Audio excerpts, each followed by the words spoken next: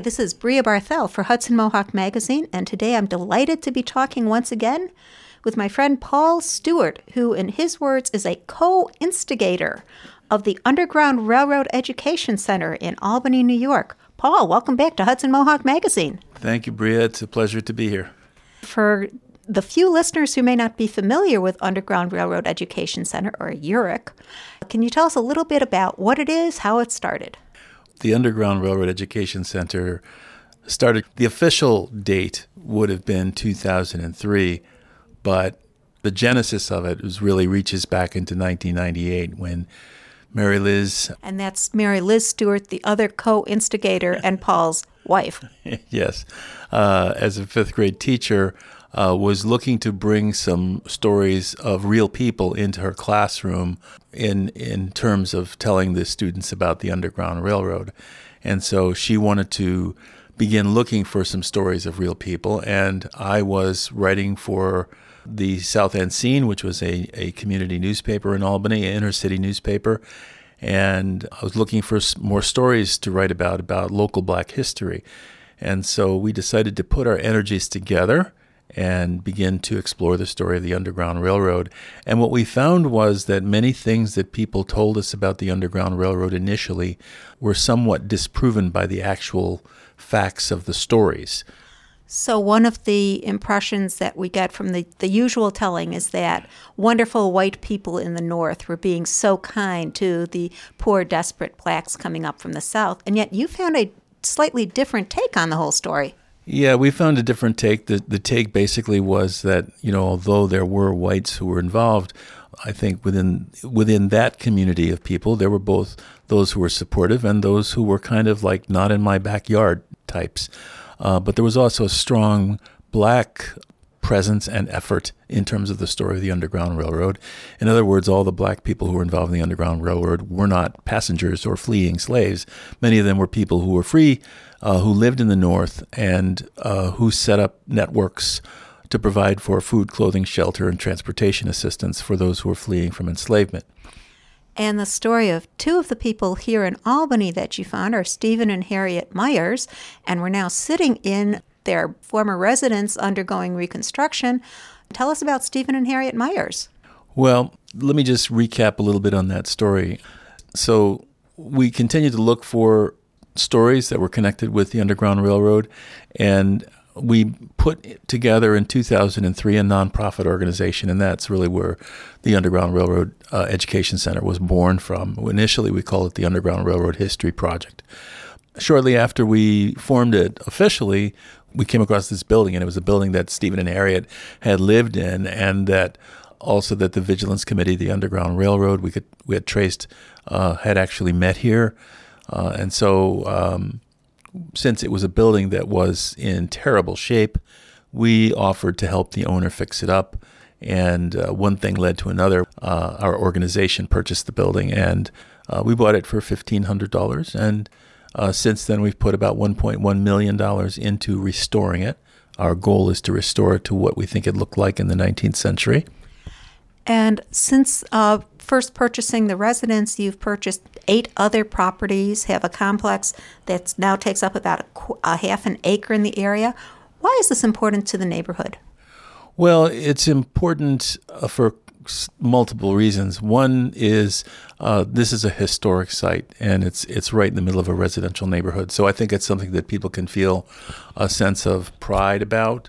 It's also the way we've gone about maintaining the site, I think, is important because we have taken the lots that are here. Many of them were very abandoned lots, and we keep them looking neat and tidy. We've developed them to a certain degree. We have a garden, a very wonderful gardening program with raised beds. We have a greenhouse and a greenhouse program. We have used the other areas of the grounds for our Young Abolitionist Leadership Institute program. And also we put up a couple of sheds. So we've sort of developed the lots, in a minimalist sort of way, and we keep them neat and tidy and something that people will appreciate seeing. And with all those programs and with the 1 whatever million dollars reconstruction of this building, you have an even more exciting project coming up. Tell us about the center that's in development. Sure. So early on, when we were beginning work on the Stephen and Harriet Myers Residence Historic Site, one of the things that we said was that at some point we're going to have to pull everything out of the building so that we can do the interior of the building. And what are we going to do when we have to do that? So it made sense to talk about the possibility of having an interpretive center, someplace where we could actually tell the story and do things programmatically that maybe just didn't fit within the 19th century house. So we've always had our eye on doing an interpretive center. So the additional lots that we've been able to purchase, we felt that to a degree that is where the interpretive center will be. And so we're looking for that building to be along Livingston Avenue, just a short distance away from where the Myers residence is right now. We're hoping that'll be a place where we can do some larger programs, have school groups, and of course have some indoor bathroom facilities as well. The reason he mentions indoor bathrooms is the only bathroom facilities are porta potty outside. Yeah, so we call it the Outhouse Moderne, and it's a spacious, nicely appointed porta-john. So it sounds like really exciting to have that new building coming. And when do you have a timeline? Do you have an idea of when that construction might start and when it might finish? Well, some of the stuff is contingent on funding, but we do expect that the work is going to, in a matter of speaking, the work has already begun. But we're looking for formal work on it to happen within the next year or so. And when is it going to be done? Within the next 2 to 3 years, I think. So that's long term. Short term, you have a couple upcoming projects that are going on. Tell us about those. Well, we have our book discussion group, which is something that has been going for the past several years. We're going to be reading a book called The Dawning of the Apocalypse, and it's going to be an online Zoom session. So if people want to participate, they should go to our website and look for the Zoom link there, and you can sign up there. The Dawning of the Apocalypse. Given the tridemic going on and the impact of COVID, it seems like we are well past the dawn of the apocalypse. But this is talking about a different period. What's the period this is looking at? Sure. They're looking at the 15th and 16th centuries and the way in which the colonization of the New World, and the kind of apocalyptic sense that brought on to the New World. That's basically, where the book is. I believe there's a lot more to it than that. Things like the development of guns and a number of other things. They're just amazing. When do the book club sessions meet? They're meeting on the second Friday of the month. And like I said, it's going to be a Zoom session, so people should go to the website, undergroundrailroadhistory.org, to look for the link and sign up for the program there. You also have other activities? The next thing coming up for us right now, we're working on the Young Abolitionist Leadership Institute. That's something that's happening throughout the year.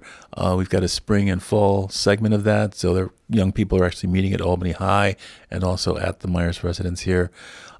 We have historically been doing an annual conference for the past 22 years probably, but we're actually not going to be doing a conference this year. We're going to be refocusing to reshape our program. But we do have tour experiences that we're offering at the Myers residence. We're open all year round, unlike some other historic sites. So if people want to sign up right now for a tour experience, feel free to give us a call at 518-621-7793. And the tour includes not just seeing the house, but seeing outfits and artifacts from the period. And say a little bit about the library. Yeah, we have a library that's certainly in development. We have a pretty good collection of books focusing on the Underground Railroad, 19th century Black history, African American history in general. We also have a lot of resources in the library from things that we've collected over the years, like resources from the Albany County Hall of Records that reflect different documents that are important in helping us learn and understand the story of Stephen and Harriet Myers. and a lot of other studies and resources, 19th century music, things of that sort.